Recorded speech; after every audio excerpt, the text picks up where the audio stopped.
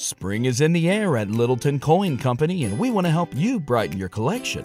Visit us at littletoncoin.com all month long to enjoy 15% off your purchase. With a wide selection of coins, paper money, supplies, and more, Littleton Coin Company has something for every collector's taste. Use promo code SPRING at littletoncoin.com for 15% off your purchase all month long. Restrictions apply. Littleton Coin Company. Serving collectors since 1945. This episode of Check the Locks is brought to you by our friends at Audible. Audible is your one-stop shop for audio entertainment where you can always find the best of what you love or discover something new. That's right. Audible offers an incredible selection of audiobooks across every genre, from mysteries, thrillers, biographies, and of course, true crime. And as an Audible member, you can choose one title a month from their catalog to keep forever, including the latest bestsellers and new releases. Audible members also get access to thousands of podcasts from popular favorites, exclusive new series, and this very podcast you're listening to now. Plus, the Audible app makes it easy to listen anytime, anywhere. While traveling, working out, walking the dog, doing chores, Audible makes listening anywhere easy. And best of all, Check the Locks listeners can try Audible for free for 30 days. So head over to audibletrial.com/checkthelocks or click the link in the show notes to start enjoying Audible today. Warning, Check the Locks podcast is a true crime podcast and may contain graphic descriptions of violence, murder, sexual assault, and more. Check the Locks podcast is not appropriate for all listeners. Listener discretion is strongly advised.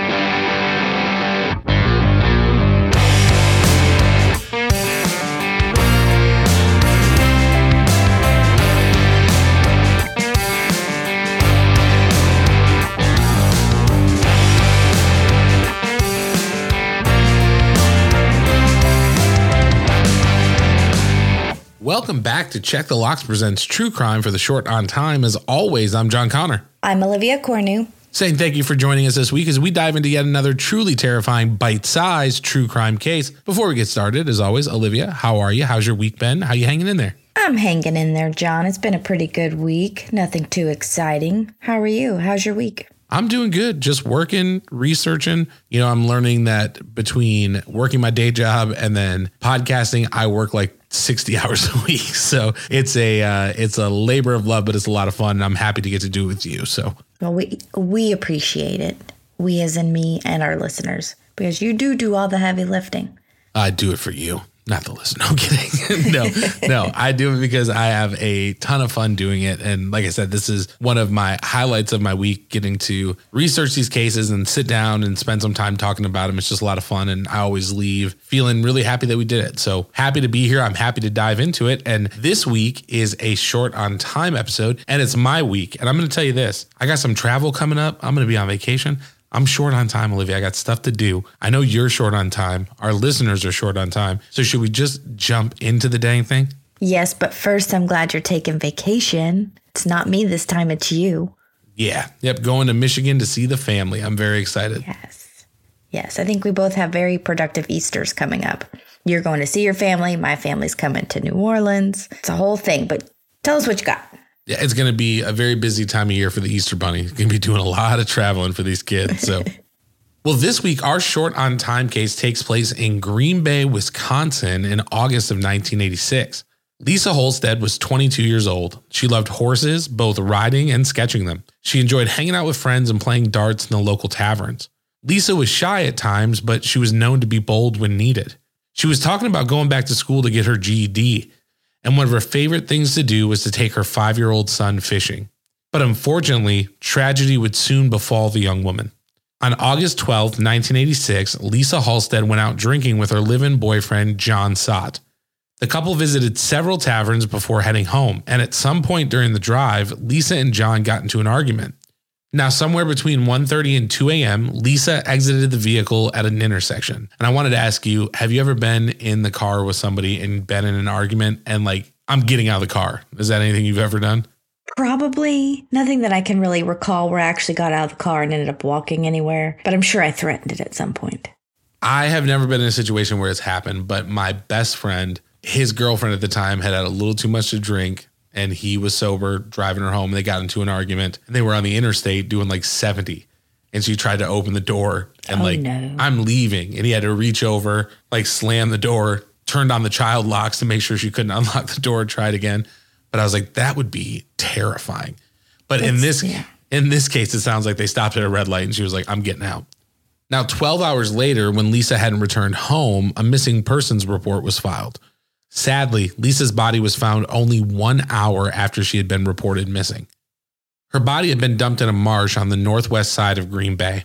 She was only partially clothed and she had been raped and strangled to death.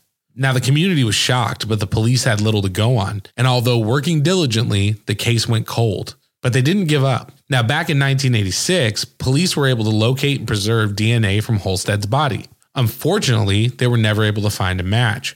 But in October of 2020, something finally cracked. Now, we're going to go back to 2019, where Detective David Graff with the Green Bay Police Department decided that he was going to use DNA evidence recovered from the 86 crime scene to begin a genetic genealogy investigation. And I don't know if you've picked up on this yet because we've done a few of these, but I love these kind of cases. Yeah, don't spit in the tubes. Don't send in your DNA if you're going to commit a murder. Unless you've done something horrible, then go ahead and spit and let them get you. My spit's already there, so. I know, my sister ruined it for me. My hands are tied. I can never commit a crime. I'm screwed.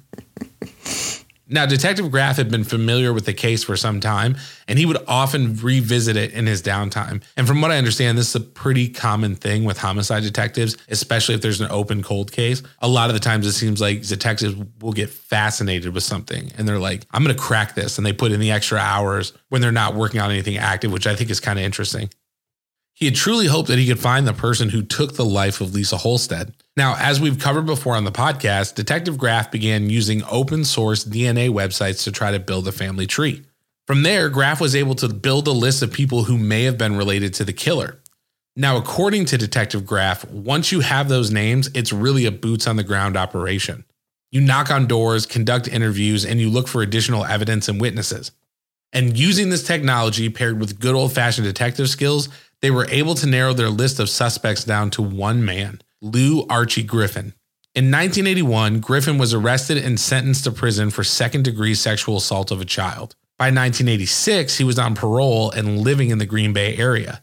And in the fall of 2020, police began watching his home in Racine, Wisconsin. Detectives gathered beer cans and cigarette butts that had been discarded by Griffin. They took those cans and cigarette butts and had them tested. And the DNA that they recovered from Griffin was a match to the DNA left on Lisa Holstead's body. Now, at this point, detectives accompanied by federal, state, and local officers promptly arrested and charged Griffin with the murder. On January 27, 2023, Griffin pled no contest to an amended charge of homicide by reckless conduct. According to the police, Griffin was cooperative and voluntarily went to the sheriff's office to talk. He also shared that he believes that he may have had sex with Lisa Holstead on that night in August of 86, but he denied killing her. He also shared that he had taken cocaine and had been drinking alcohol the night that she was murdered. Now, under the United States Constitution, a person has the right to be tried and sentenced in the accordance with the laws at the time that they committed the offense. Because of this, the now 67-year-old Griffin was sentenced to 10 years in prison on March 27th of 2023. So I think this is a really big call out because I want to put this into perspective. If Griffin were to plead no contest to the charge of homicide by reckless conduct today, he'd be sentenced to a maximum of 40 years in prison. So I want to stop and kind of pick your brain. What do you think about that to me? Because to me, that's crazy. It's like, I don't care if you committed the crime 30 years ago, you should be charged by modern standards if this is where we caught you doing it. Yeah, I mean, I think I agree with that. I mean, in the case of murder, I 100% agree with that. I don't necessarily think that that should be the case in like other charges, maybe. I don't know. But in murder, you murdered somebody. You should be in prison. Yeah, and I agree. And like, if you're looking at a charge like shoplifting, I don't know what the big difference in sentencing would be between, a shoplifting conviction in 86 between now. Yeah. But it feels like 10 years just isn't enough. Isn't enough. No, not at all. Not for the life of someone. No, absolutely not. Yeah, and in fact, the presiding judge even called the sentence a compromised outcome. But to the family of Lisa Holstead, it was nothing more than a miscarriage of justice. Now, Lisa was a single mother to her son, Jeremy. And he had to sit with his aunt in the courtroom and face down the man who took his mother's life from him nearly 40 years ago. And in my research, one thing that stood out to me that just broke my heart, this kid was 5 when his mother was killed. And he just took it really hard. Like Lisa's mother gave an interview where he was like, you know, I had asked for a bike for Christmas. That's what I asked my mom for, but someone killed her. So I know I'm not going to get that bike. Or if they were watching something on TV and there was a bad guy, he would ask his grandmother, is that the man who killed my mom? Oh. So just thinking about the impact that this had. And then now, years and years later, you're sitting in court with a guy who actually did it, you know? Yeah. As an adult, too. Yeah. Now, when it was all said and done, Jeremy said, if he wanted a 1986 sentencing, he should have turned himself in 1986. If you get caught in 2023, you serve your time in 2023. He also added, I do have some closure. I'm glad the court process is done and we do have a name and face for the person who killed my mother. Lisa's sister and Jeremy's aunt Susan said after the sentencing, for us being in 2023 and having to bounce back to 1986 laws where he's only doing 10 years, it's revolting, it's disgusting. And while the outcome didn't necessarily match what the family was hoping, the arrest and sentencing of Lou Archie Griffin officially put an end to Green Bay's oldest cold case. So that's what I got for you for our Short on Time episode. What are you thinking? What do you think of the case? Where you at? Yeah, this one is interesting. I couldn't agree more with Lisa Holstead's son saying if he wanted to be charged and doing time from 1986, he should have given himself away and turned himself in 1986. But that's not the case. I don't think that a man should only serve 10 years for murdering someone. But I also would be interested in to know, like, in the hour that she was missing, what was he doing? Like, did he just happen to be there? Was he looking to murder somebody that night? Like, I just don't understand how that could happen so quickly. That's literally like the wrong place at the wrong time. Yeah, well, and she had been missing for 12 hours before anybody filed the missing persons report, and she was found within an hour of the missing person. Okay, yeah. That makes more sense. So there was a 12-hour window where, you know, who knows, maybe she was walking and ran into him or... Right, okay. Yeah, I misheard that. And he's also talking like, hey, I was doing a bunch of cocaine, I was drinking all night. Who's to say she didn't meet him at a bar? She was at went and was mad and... Yeah, she just got into a fight with her boyfriend. She didn't want to go home. I'm going to go drink again, you know? And I think those are the questions that probably haunt the family is like what happened that led to this. But I thought this was a really interesting case. Number one, because, you know, I love the cold cases where people think they're getting away with it for so long. And then this DNA genealogy comes back to bite you in the ass. Excuse my French. No. Just squeeze the pizza. That's the only French I know. It just means I am a pizza. But I love that in the end, they are getting it. And I'm sure that, you know, for the judge, for the prosecutor, we can guarantee this 10 years and make sure that there's some sort of penalty or some time that he has to serve, or we could risk going to trial and he served nothing, you know? So I think when they're talking about a compromised outcome, I get it, because you want to give the family something, but it's just hard when all that time has passed, you know? Right, because the only thing they have tying him to it is DNA, which, I mean, your DNA is your DNA, but they don't have any other physical evidence against him. No. So I don't know what the case would be built against him. You know, I don't know. Yeah, and he could very well be like, I had consensual sex with her, and then she left, and I don't know what happened after that. And if you take that to trial, that's what you're having to prove. Yeah. So it's just a hard place to be, but it is good to know that at the end of the day, like the family now knows who did it and that there is something, you know? Yeah. So I did want to ask you, deadbolt test. What are you thinking? Where are you putting this at? I'm going to put it at a 6. Okay. Tell me a little bit about why. This kind of takes me back to when hitchhiking was a thing. And again, you asked me if this had ever happened to me. And like I said, I probably have threatened it. I'm getting out. As soon as we get where we're going, I'm done. Or, you know, being melodramatic about a fight. But if I actually ever got out of the car and this were to happen, that's terrifying to me as a young woman. Not even a single young woman, but as a young woman, that's terrifying. I just have so many questions as to where she went, how she encountered Lou, and what went wrong. And like, is this the only person he's ever murdered? Like, I just have so many unanswered questions about it. I think it's a 6. It's a good case. I could put it higher. I don't really know. I'm putting it kind of right there in the middle. Yeah, that's interesting to me because I imagine like with you living in New Orleans, because the other thing that really struck me is like we are thinking about this in modern times, right? Like if you got into a fight with a friend and got out of the car now, you've got your cell phone, you've got your GPS. This is 1986 where it's like if I can't find a payphone, like I'm just trucking until I see someone I know or I make it home, you know? Right, but yeah. When I was researching this, I was like, well, you know, I'm sure there's been plenty of nights in New Orleans where like Olivia's been walking down the street at like 1, 2 in the morning, you know? So I thought this would hit a little bit higher, but I try not to do that anymore, John. It's a dangerous city in which I live in. But there have been many a nights where I have been out and in parts of town that I shouldn't have been at that time. And in the morning, regretted every decision about it, but made it home safely. I think we've all done that.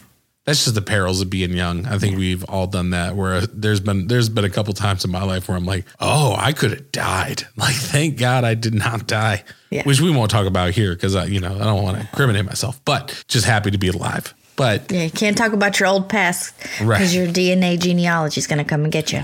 That's right. Thanks, sister, for spitting in a tube. But yeah, I'm surprised. I thought it was going to be a little bit higher, but I got to say I'm putting this at about a 6 or a 7, and I'll go with the 7 because, you know, my wife works downtown Nashville. You know, it's a busy city. Stuff happens there all the time. And that's like a legitimate fear of mine is that she'll be walking out to her car or something like that. And someone will try to, you know, do something funny, you know, and that part of the story hit home for me. I'm not worried about anybody doing anything to me, but it's that idea of like, you're hurting my family member, you're hurting my wife, you know, a loved one. That's where it resonates with me a little bit there. So I'm going to put it at 7, but I'm very interested in your response. I find it super interesting. I really did think it was going to be a little bit higher. I know it could have been. I also try not to think too much about the danger in which I live amongst every day, but I'm always hyper aware every single day. The city is making me age. Well, that is where we fall on the deadbolt test for this week's episode. Olivia surprisingly is putting this at a 6. I'm coming in at a 7, but we want to know, where does the murder of Lisa Halstead fall on your deadbolt test? You can let us know. Reach out to us on Instagram, Check the Locks Pod. Find us on Twitter at Check the Locks. And if you're not in our Facebook group, what are you doing? Come hang out with us. We want to get to know you. And if you're interested in financially supporting Check the Locks, you can do so by becoming a patron. Head over to patreon.com/Check the Locks. Sign up today. We have a lot of great tiers. We got exclusive stickers, coffee mugs, t-shirts, all sorts of stuff just for being a patron. So if you're really into what we do, you want to help us grow, you want to help us keep the lights on, becoming a patron is the best way to do that. And if you can't financially support us, that definitely makes sense. Just listening and hanging out with us every week, sharing the show with your friends and family means just as much, if not more. So if you're listening every week, you're coming and hanging out with us, thank you, thank you, thank you. Share a link with your friends. Let them know about the show. Tell them to tune in. We would love to have them as part of our family. That is all that we have for you this week, but please make sure that you are subscribed to Check the Locks on your favorite podcast app so that you never miss an episode. We will see you again next week with a brand new, truly terrifying, but bite-sized true crime case. Until then, don't forget to check the locks. See you next week.